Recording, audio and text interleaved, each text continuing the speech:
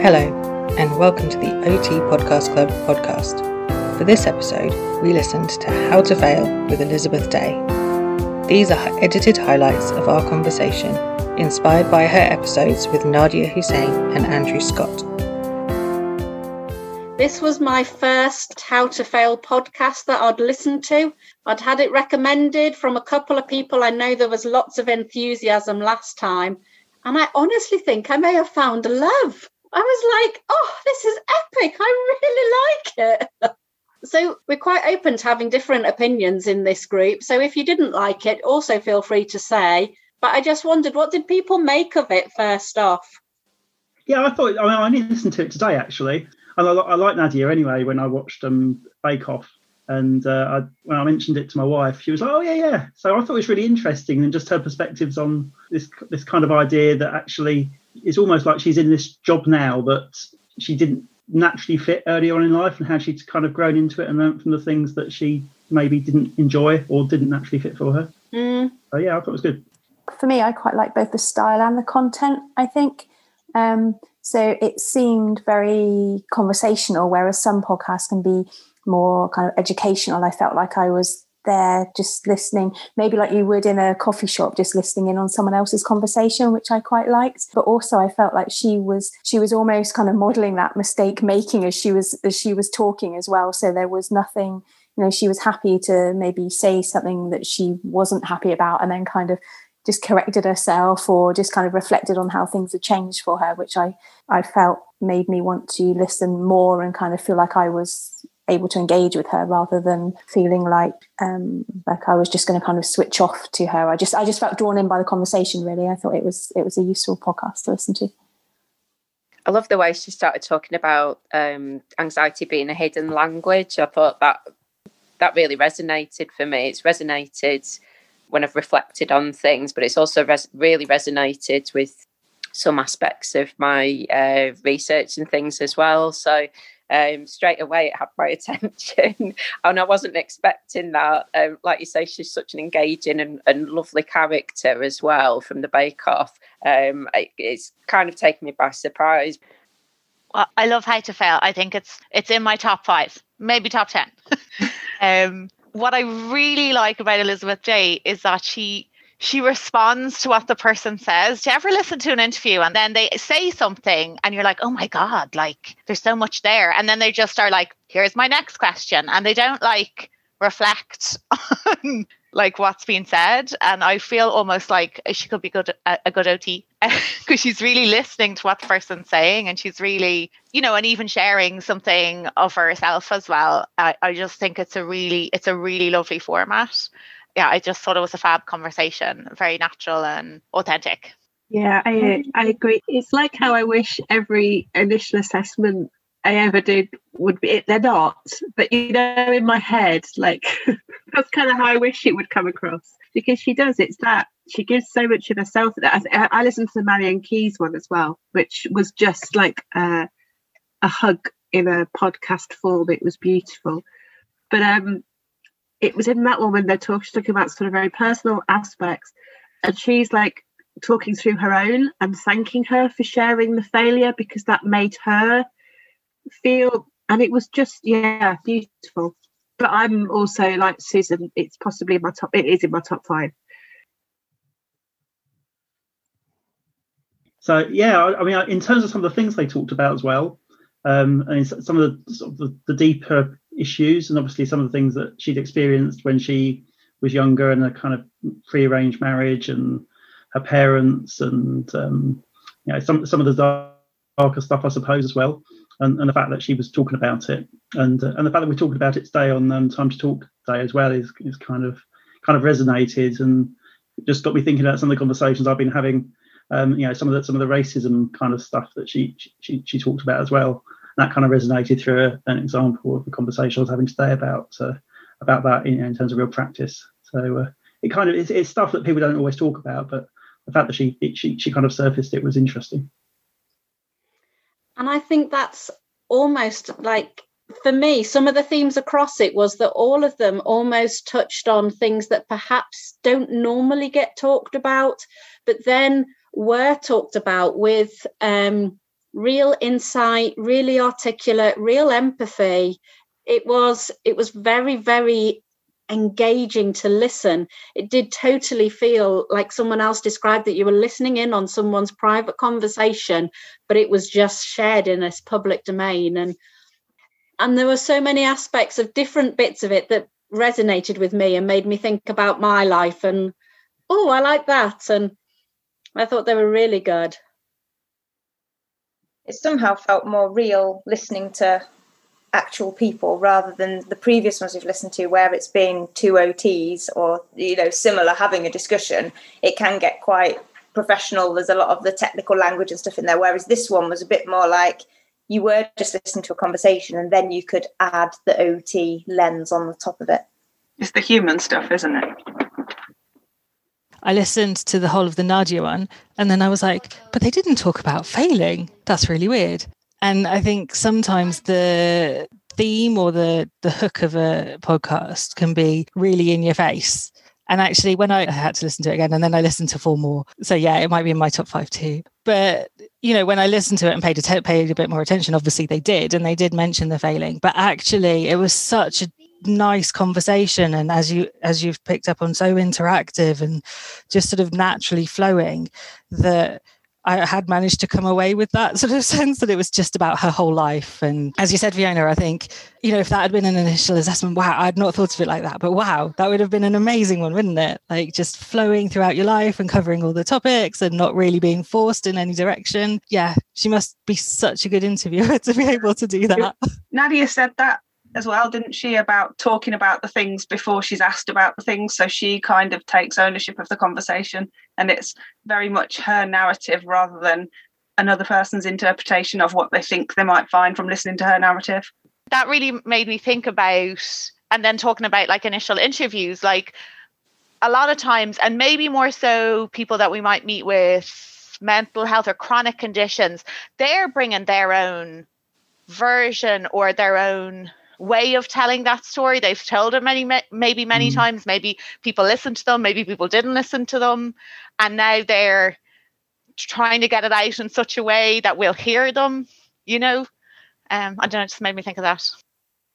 It's quite interesting that, because we've actually got quite a bit to learn from listening to other people's styles of asking those open questions, haven't we?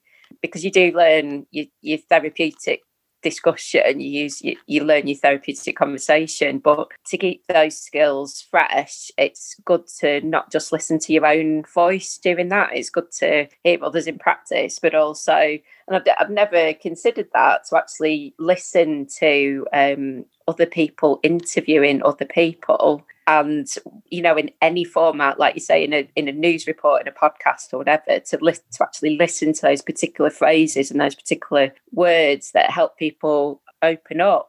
Because like you say, it's so natural, wasn't it? But why was it natural? There was something in there that helped that person open up, as much as Nadia being such a talkative ray of sunshine within it as well.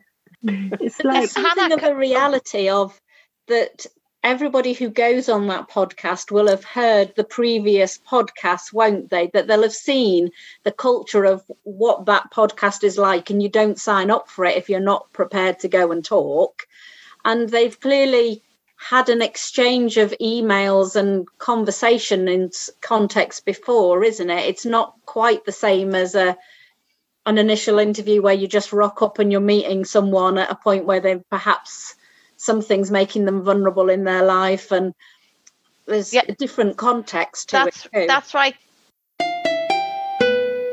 Maybe as well there's that shift in the thinking from what are failures to what she considered to be more the sort of what we would see as the kind of the interventions or the actions that she's taken. So she wasn't just reflecting on what didn't go well, she was naturally kind of drawing out what she did to address situations where she could, or how she addresses it now, particularly with her children, and how she encourages them to see things differently. And I thought comparing that to kind of practice, actually, again, that would be a really good interview or meeting with somebody if they're naturally starting to think about how they've done things better for themselves and where their own strengths are.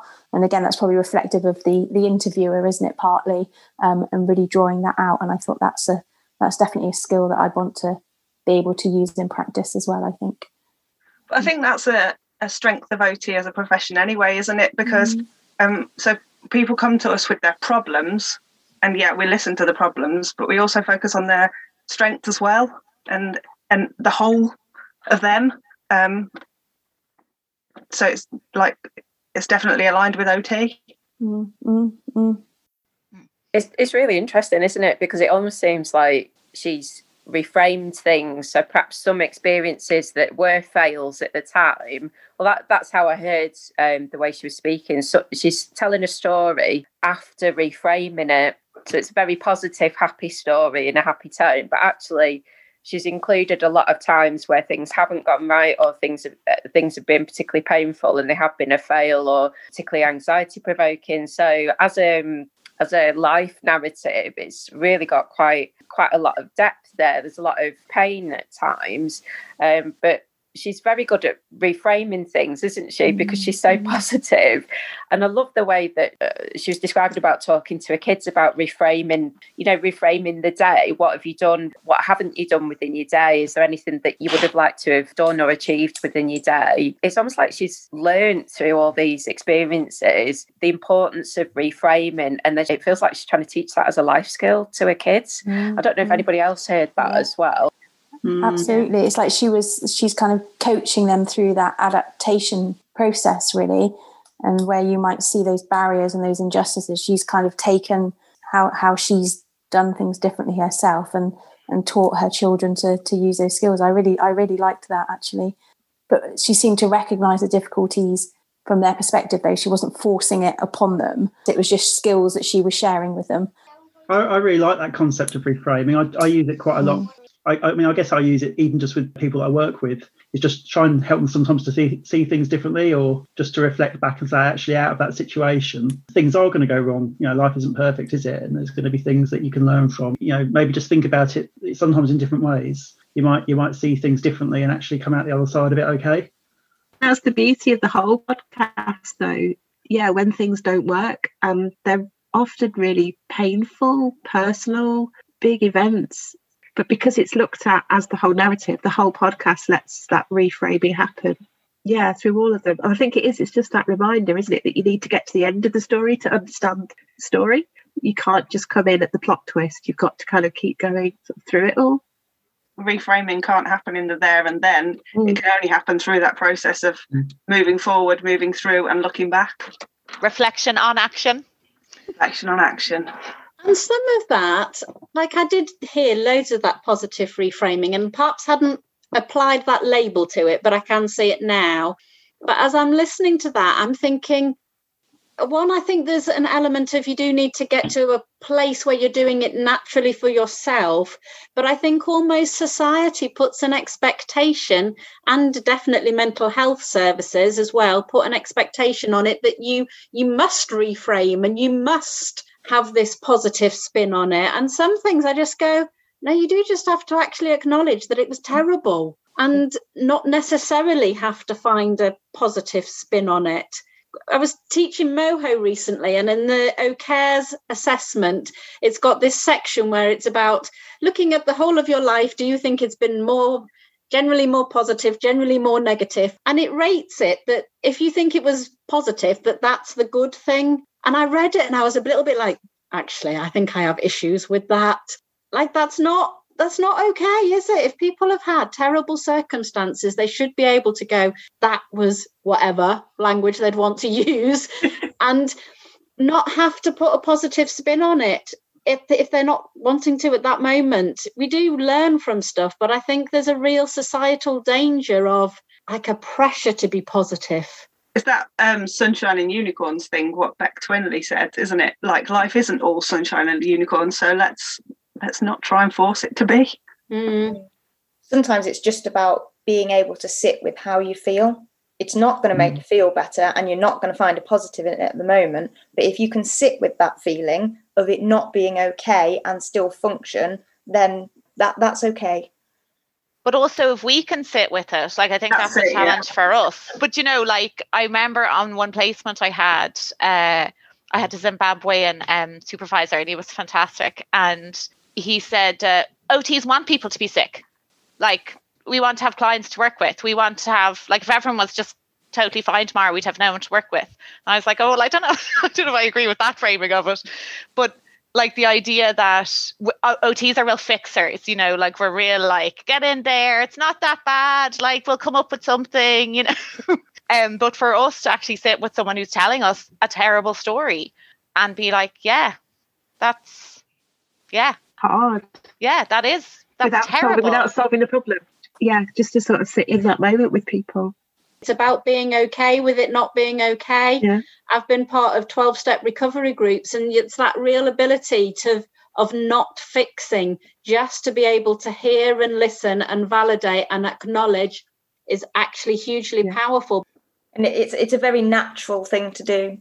You want to make things better. You want to make people feel better, because that's just human nature. I was just thinking that it is interesting of actually, how good actually are we? Because I hear what you say, Susan, about not necessarily agreeing with that person's perspective, but actually with the way OT works, he has got a point that, you know, we need people to be struggling with their day-to-day occupations. Otherwise, that's 90% of the reason we're employed by places to sort of work. So actually, do we need to, I'm thinking more from an educator point of view, do we need to do more about how we let people fail and we talk about being risk takers, but how do we let people fail and be in that space? I was on a session today and there was talk about positive risk taking. And it's kind of part of that being allowing people to do things and actually that it's okay to fail. And I guess it's about when they do that, not to do that kind of paternalistic thing and jump in and say, actually, oh, you failed now. We need to sort out another way of doing it. Actually, it's okay. Maybe they need to be allowed to fail sometimes, a few times, to give those learning opportunities or to find different strategies or different ways to actually get to be able to do the things they want to do their way. So I think as well, like Nadia was talking about, like that hidden language of anxiety. Maybe there's a hidden language of failure as well. Actually, that if we're willing to acknowledge that in ourselves and reflect on that in ourselves, then that in itself creates like an unspoken basis for like vulnerable, open, authentic therapy. It's like a safety net, isn't it? If you start acknowledging, you know, all of us are human, aren't we? We all make mistakes. If you have that, like you say, Hannah, that authentic conversation, it almost starts to build a safety net for the person that you're speaking to have that shared understanding, that shared conversation. Because if you pretend that you never fail, you can't get that rapport, can you? Well, then it becomes high and mighty professional versus lowly patient, and that's not what a therapeutic relationship is about at all. Hadn't really occurred to me until just now, but there is that whole thing in training about the just right challenge. And actually part of my sort of professional persona is being a bit incompetent. And everyone I work with knows I'm a bit incompetent at a lot of stuff. And, you know, when I worked on the ward running groups, it was brilliant if it was something that I didn't really know how to do, because one of the people led it and I just sort of faffed about and did a bit of a worse job than everyone else, and they all feel better. I'm always pointing out what I've done a bit badly with people, and that I guess it's just how I work.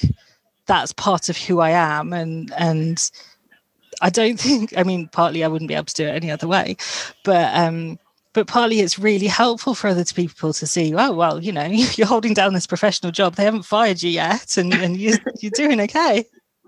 And you can't be brilliant at everything, and it's okay. I like asking the stupid questions as well when I don't understand something with other people around, because chances are they're kind of thinking, oh, I don't know either. And, you know, we're all just human at the end of the day, aren't we? It made me think of a couple of points from the last podcast, from the Beyond COVID one, where they were talking about being out walking with somebody and suddenly having people very close, and the therapist felt very anxious. So I actually acknowledged that with the client, and there was that shared experience, but also ending the assessment by asking, what else could I have asked you, or what else could I have said? And actually, there are ways of acknowledging we won't have always got it right, or acknowledging that we're struggling, that aren't completely going, I'm not sure what I'm doing or what have you, but there's little ways of subtly changing just words that we use that allow that to be part of the process. I think if we always kind of set ourselves apart, then we're almost setting up so the individual's end goal is to be us rather than to be themselves. So if we work collaboratively with them and let them guide and kind of shape how we're working, then we get towards something that's much more meaningful and sustainable and long lasting for them. And that's how I kind of see it, I think. Someone was talking at some point about that we need people to be ill to be seen, but there's that sort of, my goal with everyone is for them not to need me.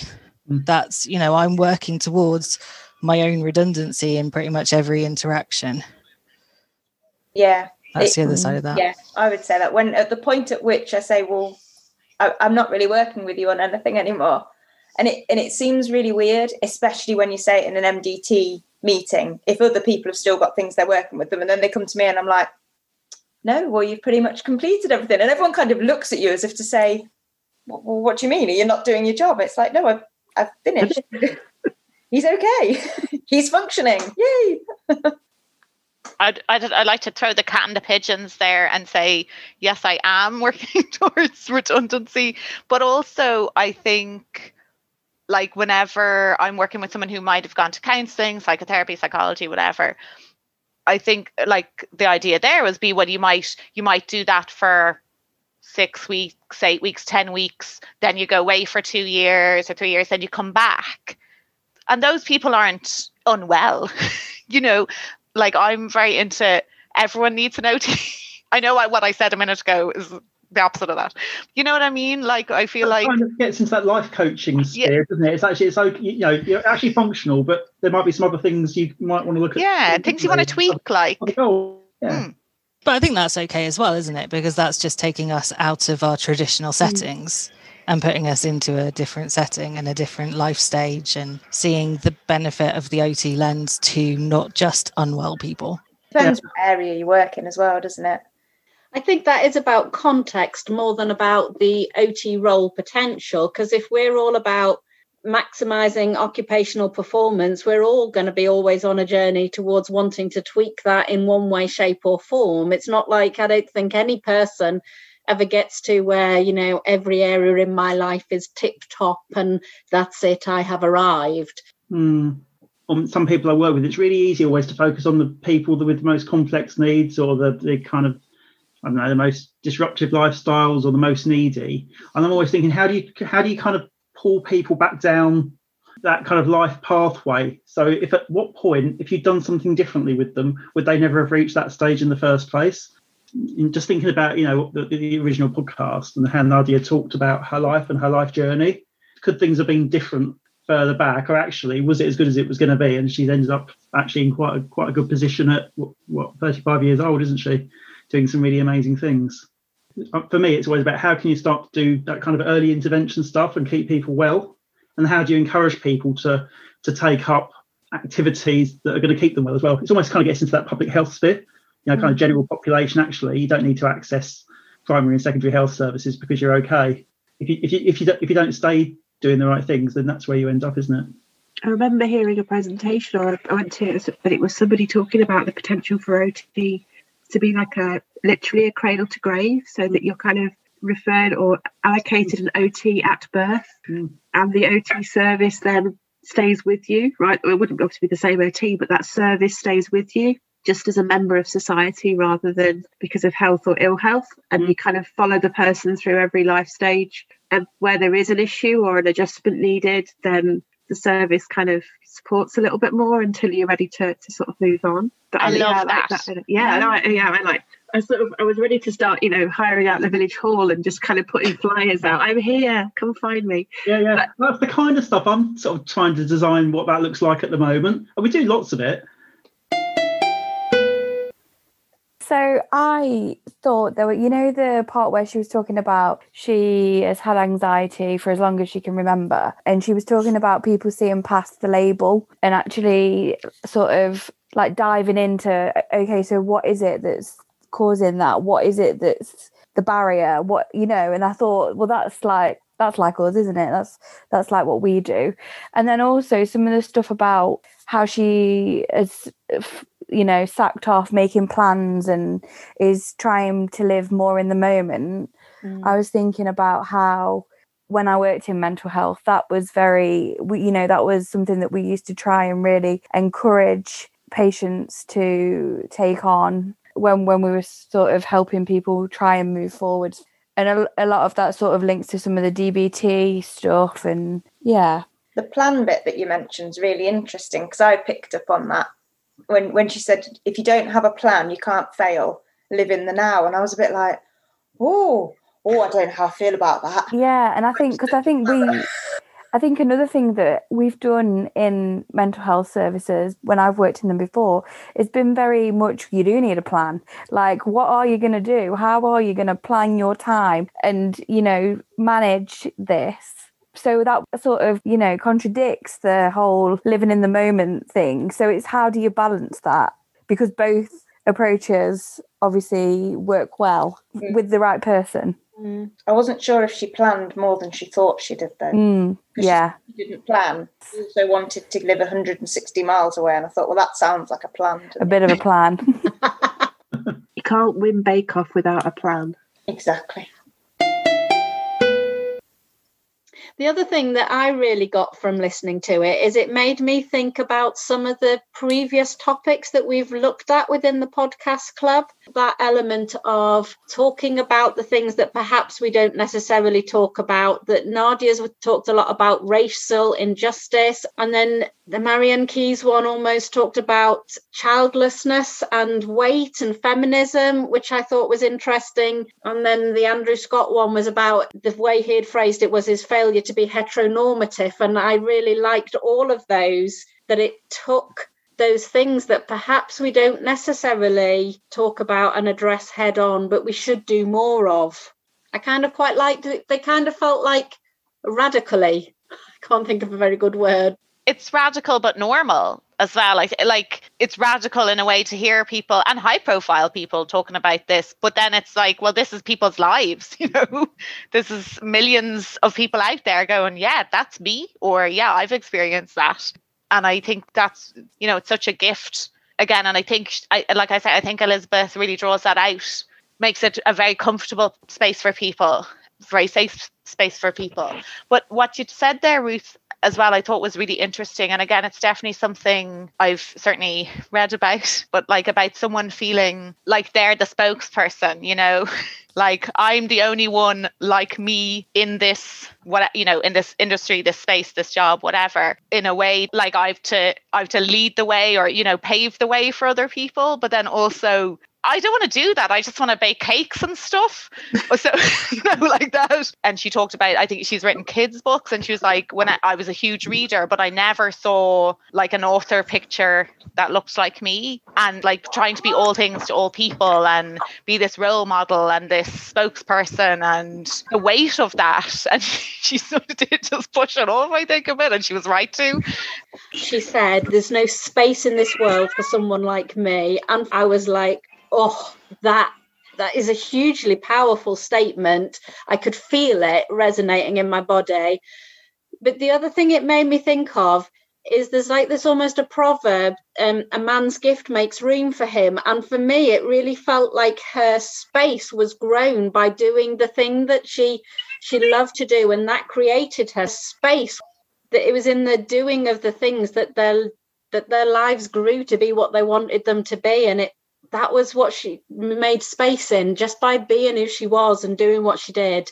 Like we've talked before about being visible, haven't we? That part of that being there, visibly doing it, was almost challenging preconceived notions in and of itself, but also that wasn't solely her responsibility to like fight in that corner for the whole of the world. She could just get on with living and enjoying and being. I really like that. For me, it's linked back with, I've watched Disney Plus. I was going to say that. There's that, if you've watched Soul, it talks about that, about finding your spark and what gives your life meaning. But I think that's almost about what have we got to give? Oh, that's it. The meaning of life is to find your gift. The purpose of life is to give it away.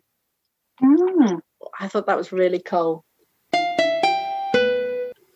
I have to say that I disagreed with one thing that Nadia said, which was, she said, we don't talk about our failures enough. And I don't think that's true. I think we do nothing but talk about our failures and apologizing, and I've done this wrong and I've done that wrong and I should have done this and I should have done that, but not in the way that they were talking about. You know, they were talking about, well, this originally was, you know, very difficult or a failure for me, but in the end, you know, it turned out well or whatever. I think that's the key word, isn't it? Should.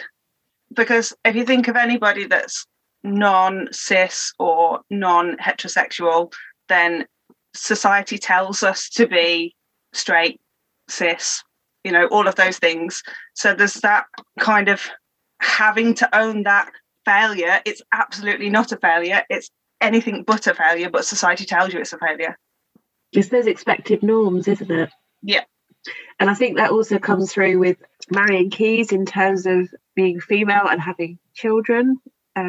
She's sort of talking about that societal expectation that that's what happens, and not at how she's learned to do with that. So yeah, it's really interesting that it's a really strong thing, society. It's very loud and it's very obvious in what its expectations are of all of us. We just don't. Broader than that, like about mental health in general as well, and the stigma around mental health still, because society says that you should be like this. Yeah.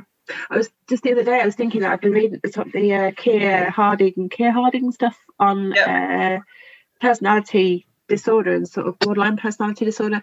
And it's really interesting watching that whole debate over my career. So starting off working in that area and watching the dialogue and the language and the attitudes change. They're not there yet, but it has, and it's done that because people have, I suppose it's that people have failed, people have had that experience of it not working for them, and it's kind of how that evolves over time.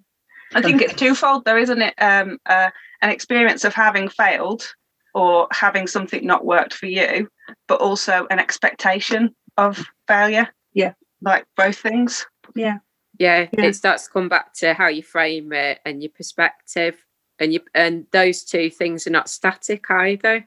No. So for you, no, for they're yourself, reflective of society, aren't they, around us? Yeah. There was part of Nadia's journey that almost reflected that, wasn't there, about her cultural expectations and how that may have shifted in her lifespan, but it is about that wider society around us, and like it absolutely does put expectations on us and make judgments and put values on it. And it is that should. You're really right, Hannah. It's that word, I should have. It's like the telltale. It's like the little, I don't know, the buzzer or the alarm bell or the flashing light bit. As soon as somebody starts talking about I should have, whose expectations, whose values are they working to, or are they thinking about? I think it's also about the word disorder. Like you talked about personality disorder. I'm thinking they've made like gaming, you can have a gaming disorder, you can previously how differences in sexuality or gender were viewed was very medicalized. I think it's also about how we use the disorder label that should be seen with very cynical eyes. And actually that comes back to the bit you were saying about when Nadia spoken about her anxiety and the sort of the Twitter storm that kind of came with that, really, of who owns that experience, who owns that language. Is it the person going through it who has the right to verbalise it and state it and name it and call it, or is it this wider group? Because that came from that came from, I guess, another side of people going, no, that's not proper anxiety, this is proper anxiety, we're properly anxious, this is minimising. So it's kind of, where does that expectation come from a little bit? It's hugely brave, isn't it, to own your story in a public domain? Just huge. Yeah, there's a lot of judgment. Especially if, like we're saying, it's often hard enough to just own it in your own head because of everything going on. It's kind of that often feels hard enough. Yeah, and I wonder which of those come first, or if it's just like a symbiotic relationship, that part of owning it in the space helps you own it in your head, and part of you owning it in your head helps you to be able to own it in the space. they must interweave somehow. There was something that struck me about kind of the word fail, because when Marion Keyes said she could kind of come up with 100 million things that she failed at, and they had a bit of a discussion about the gender difference, and then like apparently sort of the men that get approached quite often go, oh, but I haven't failed at anything. And I found it interesting that in myself, I can tell you a bazillion things I'm bad at, but there's something very concrete in my brain that just went, well, fail. Right. So I failed my driving test the first time, and I failed in my terms my SATS 3 exam. And that was about it. And I have this very different, and possibly it sounds like male, a sort of quite concrete interpretation of the word, which I think, had I not been made to listen to it, I might not have listened to this because of that, possibly. But isn't that what you've been told you failed at? I was going to say something different to that, because it comes back to that should word, because you said there, hit the nail on the head, you failed in your terms.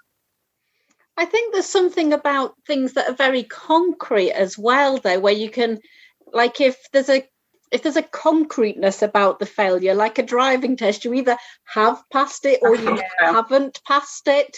You know, like in OT, you either have passed your assignment or you haven't. You've passed the placement or you haven't. So there's something about certain experiences that are just like fully concrete because they labelled as that.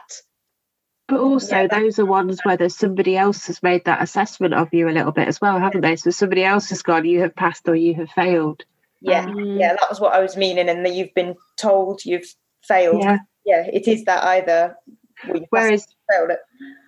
It's really interesting you say you can give a long list of things you're bad at, because without going into details, Angie, you'll probably remember this. Ruth and I are currently on a module where we're getting the students to look at SWOT analysis of themselves. And it's that constant, okay, you need to make sure you've got some strengths on there. Like your weaknesses box is going to be like 3 pages long, but please think about your strengths. Think about what it is you are able to do, because our ability to pick out our weaknesses or those things where we don't quite match up, we're not quite, but again, it is whether we match up, and it's who we're matching up to, it's who we're weak in comparison to.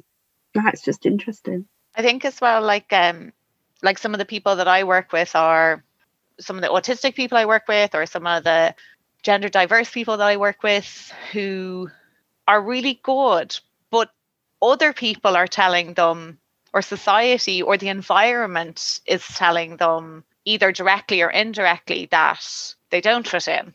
And so our work sometimes is around that. So they're not failing in their occupations, they're not, they're functioning well, but it's all that external stuff. And I think that that's a really lovely piece of work I can do with people, but it's also so strange, so topsy-turvy. At the start of the podcast, where she says that it's in learning how to fail that we're actually learning how to succeed. For me, I just kind of thought, OT jargon, you're just put, that's occupational performance, isn't it? That's what we're talking about. And then it unpicks, what was it that there was the person, and what was it that there was the environment, and almost in that occupation, like in Nadia's case of baking, that's where she found her niche and could make space.